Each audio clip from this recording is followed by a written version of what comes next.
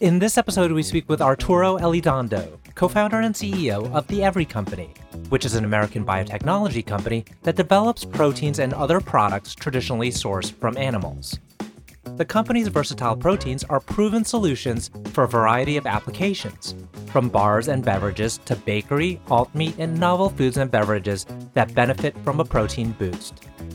Arturo has led The Every Company as its co-founder and CEO for the last decade, from concept through commercialization. The company has raised over $200 million from notable investors. I'm your host, RJ Lumba. We hope you enjoy the show. If you like the episode, click to subscribe. RJ Lumba is the managing partner of GrowthCap and the executive chairman of Market Insight Media. He is the host of Growth Investor, a podcast featuring today's best investors, executives, and founders. In the minutes ahead, we'll uncover insights and strategies for accelerating growth and succeeding in business. Arturo, thank you so much for taking the time to chat with us today. Yeah, thanks for having me, RJ. Excited to be here. Yeah, this is a very cool company that you started and a very cool topic. You know, this area of animal-free foods and ingredients, it has long been a trend. So delighted to kind of dig in on this topic. Why don't we start with where you started with the idea back in 2014? What compelled you to enter this space? You know, I grew up in Texas and I'm Mexican by heritage. And so like any good Texan, I had my barbecues every Sunday, and like any good Mexican, I had my 2 extra breakfasts every morning. And animal protein was a huge part of my life. And I never really thought about where my food came from until I made my way into government. That was my first love. And I went to DC and went to the US Department of Agriculture. And I was in the sub-agency that was responsible for overseeing and regulating basically every slaughterhouse in the country. And for the first time, I connected the dots between the food I was putting on my plate every day and where it was actually coming from. I had no idea that we slaughtered over 1 million animals every hour just in the US to feed less than 5% of the world population. It was really shocking for me to understand and appreciate just the scale at which we grow animals today and the impact that it has. And so it planted the seed for me. And I realized that ultimately there had to be a different way of producing animal protein at scale. I went to Geneva and I studied diplomacy and I focused my research on global food security. And that's when I learned about what animal agriculture, what the impact was when it came to the number one cause of extinction on Earth, the number one cause of deforestation in the world, and that it is the number one cause of emerging infectious diseases like COVID, like SARS, like MERS, like swine flu. And so realizing that if we can fix food and specifically fix the way that we make animal protein at scale, we can make a dent in some of the world's biggest problems. For me was this realization that there was no better way for me to spend my time on this earth than to focus on this problem. And that's how I was really inspired to then double down on finding solutions to do this. And then I realized that there were all these different technologies out there using plants, using cells, right? And fermentation, which is what we do. And I fell in love. Mm-hmm. Your solution, when compared to maybe some of the other popular brands out there, seems to be more scientific, perhaps more complicated to the novice, rather than, just saying, our products are derived from these plants. You take a different approach. Tell us about that. Yeah, well, ultimately, my big aha moment was understanding, look, plants, my senses are only going to get us so far because plant proteins are just different than animal proteins. You can't expect them to be the same and to function and taste in the exact same ways. And I knew, from my mom in Texas, my cousins in Mexico, perception is reality, oftentimes when it comes to food. And so if people perceive something to be inferior or be different, then oftentimes they can be closed off to it. And so I knew that if we could work with the same building blocks, in this case, produce real animal protein that has the amino acid profile, that has the digestibility, the functionality, the bite, the taste, then we would be able to reach a consumer base that is far greater than the people willing to tolerate alternatives, because ultimately what we do is we 3D print the same DNA sequence that code for any animal protein on the planet. We feed that to a yeast, and the yeast is able to print out the exact same protein. And the technology has been around for 40 years. So it's something that's already been used to make a lot of the vaccines, the drugs, and also life-saving medicine like insulin that used to come from pigs, and now it's all made using fermentation.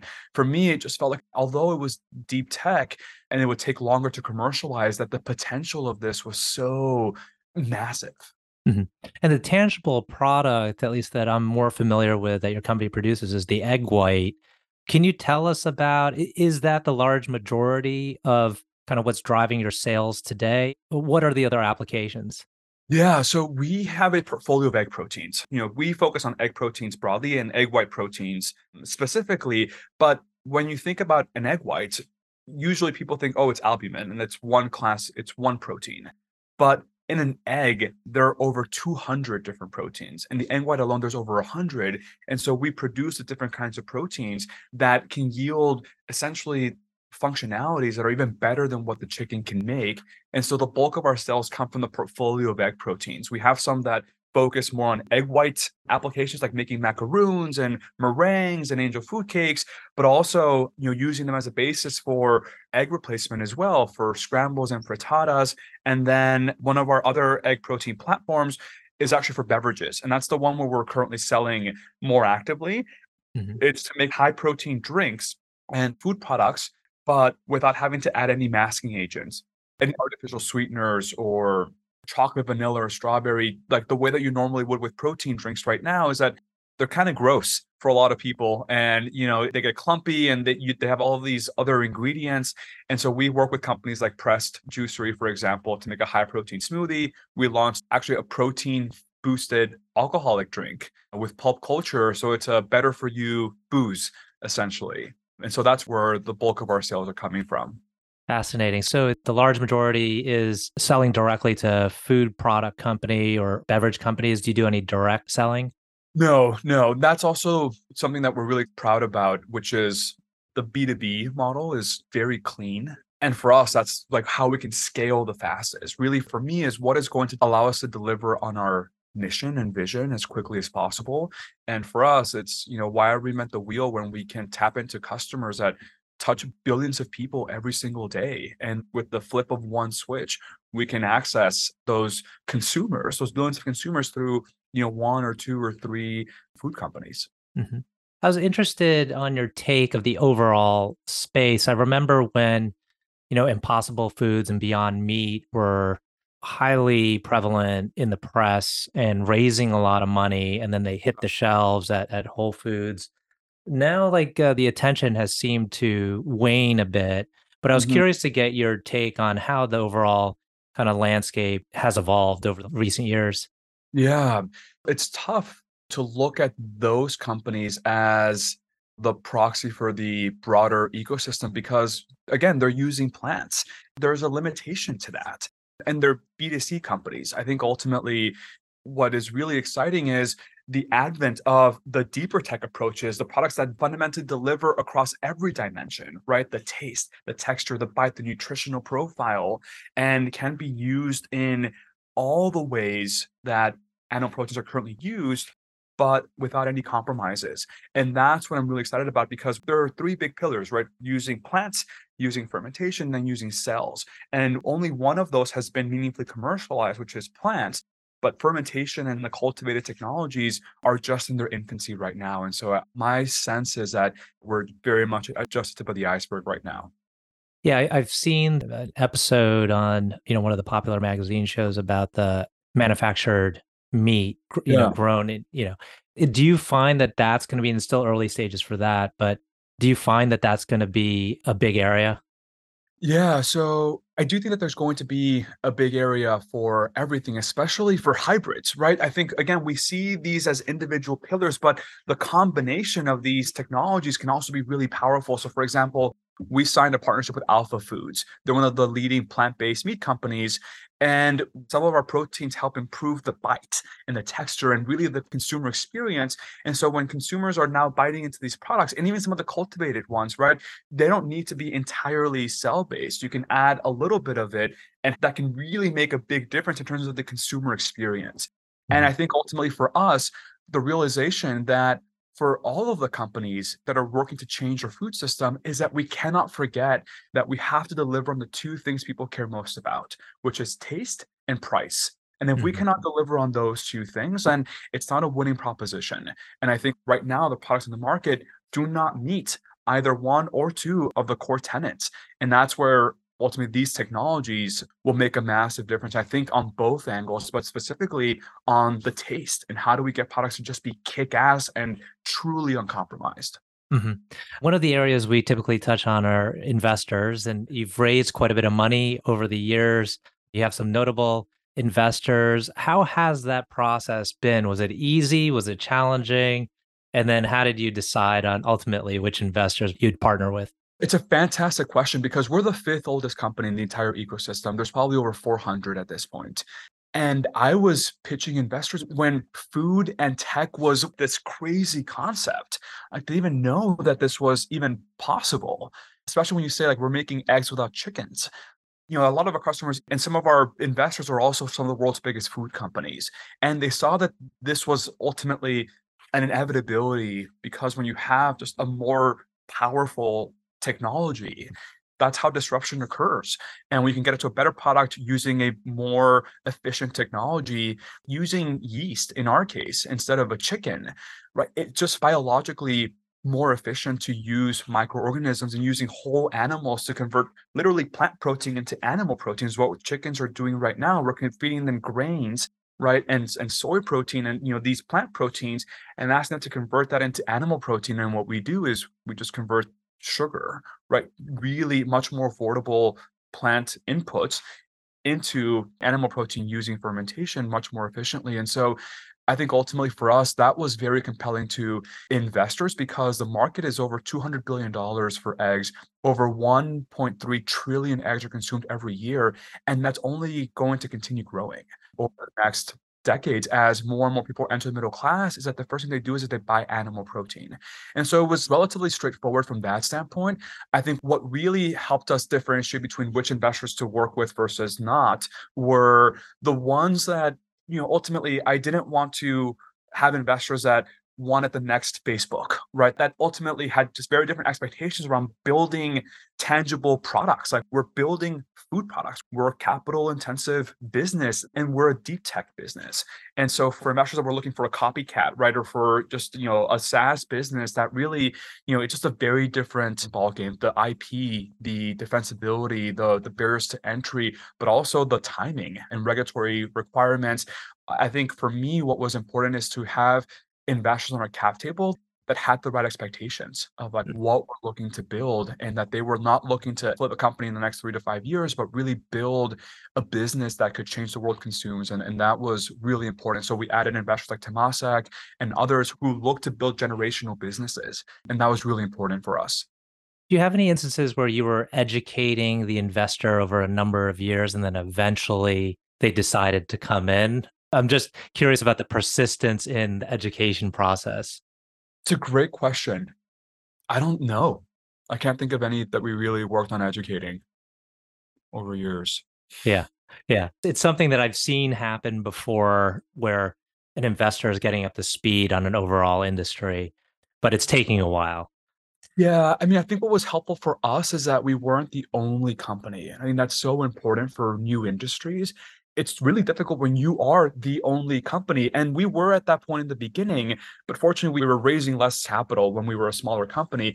I think now, yes, like there were investors that we had talked to. We didn't do the educating that we had talked to who were not ready at that time, but come the future round, they not only talk to us, but other companies in the ecosystem, and were able to build their thesis around the industry and then look back and said, okay, well, you all are within the ecosystem are doing something really special and Mhm. different. And so we want to back you. We've seen that, but it was nice that we didn't have to be the ones doing all of the educating. We had other companies essentially doing it through their own fundraising processes. Mhm. There's probably an obvious answer to this, but why did you decide to name the company or change the name of the company to Every? So we used to be called Clara Foods, and Clara means egg white in Spanish. And it was also a name that I felt would be very palatable for consumers, especially when we're working with deep tech. How do we translate that to the end consumer when it comes to food? However, as we built the technology and the platform, we began to appreciate that this wasn't just an egg white company. We were a protein platform, and we've made over 50 different kinds of animal proteins, including other avian proteins and mammalian proteins that all have really unique applications and functionalities. And so we wanted to have a brand that could speak to the platform, that could talk about, for example, these high protein smoothies, right? These protein boosted alcoholic drinks and future products that in some ways bear no semblance to the egg, that go into completely new markets, new form factors. Wanted a name and a brand that could support the entire platform. Mhm. Just curious, is there taste to the protein? Not to the one that I just mentioned. So the one for beverages, the reason why you can use it in beverages is because it has virtually no taste. Depending on the concentration, if you add a lot of protein, you start getting a flavor to it, but it's quite magical. So if you're ever in the Bay Area, drop me a line. I'm happy to host you at our lab so you can taste our proteins. Excellent. I'll start putting it in my wine. So tell me about your entrepreneurial journey. What's been the most challenging part?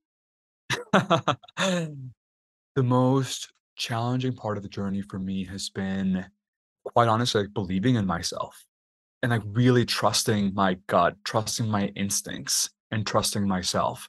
I started the company when I was 22. I studied government. All I knew was like the USDA, the multilateral organizations, and I had no idea what it was like to raise capital. I had no idea what it was like to build a company. I hadn't managed a team before, and I was hiring people who were twice my age, who were these seasoned industry veterans in industrial biotechnology. And so that was, I think, for a very large part of my first several years, there was a lot of imposter syndrome. And I would look to our investors and advisors and basically everyone for advice. And it got to a point where I didn't want to do that anymore. And I think over time, the challenging part was tuning out the outside voices, because it got to a point where I actually had all the answers myself. No one knows the company better than the founder. And there was something about tapping in and accepting that fact. And that's been very, very helpful, because ultimately I can own my mistakes and I can own the decisions when they come from that internal voices. And I realize that I've never regretted a decision that I've made through that inner wisdom and that discernment. And I realized that the decisions that I did regret was when my gut was telling me to go in one direction, but the voices, right, the advisors, our investors, were telling us to go in a different direction.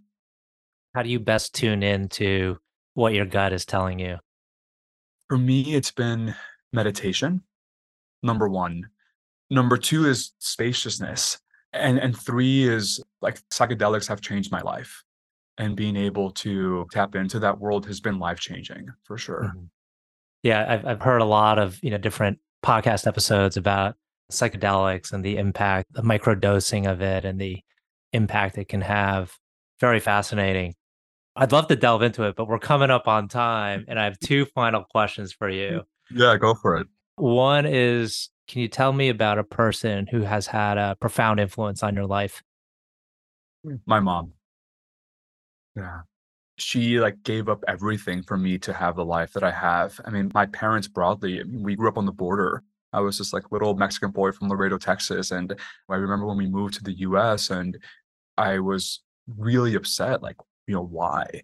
And she said, so you can go to a good college and get a good education and be someone, and make a difference. And she had a really tough life.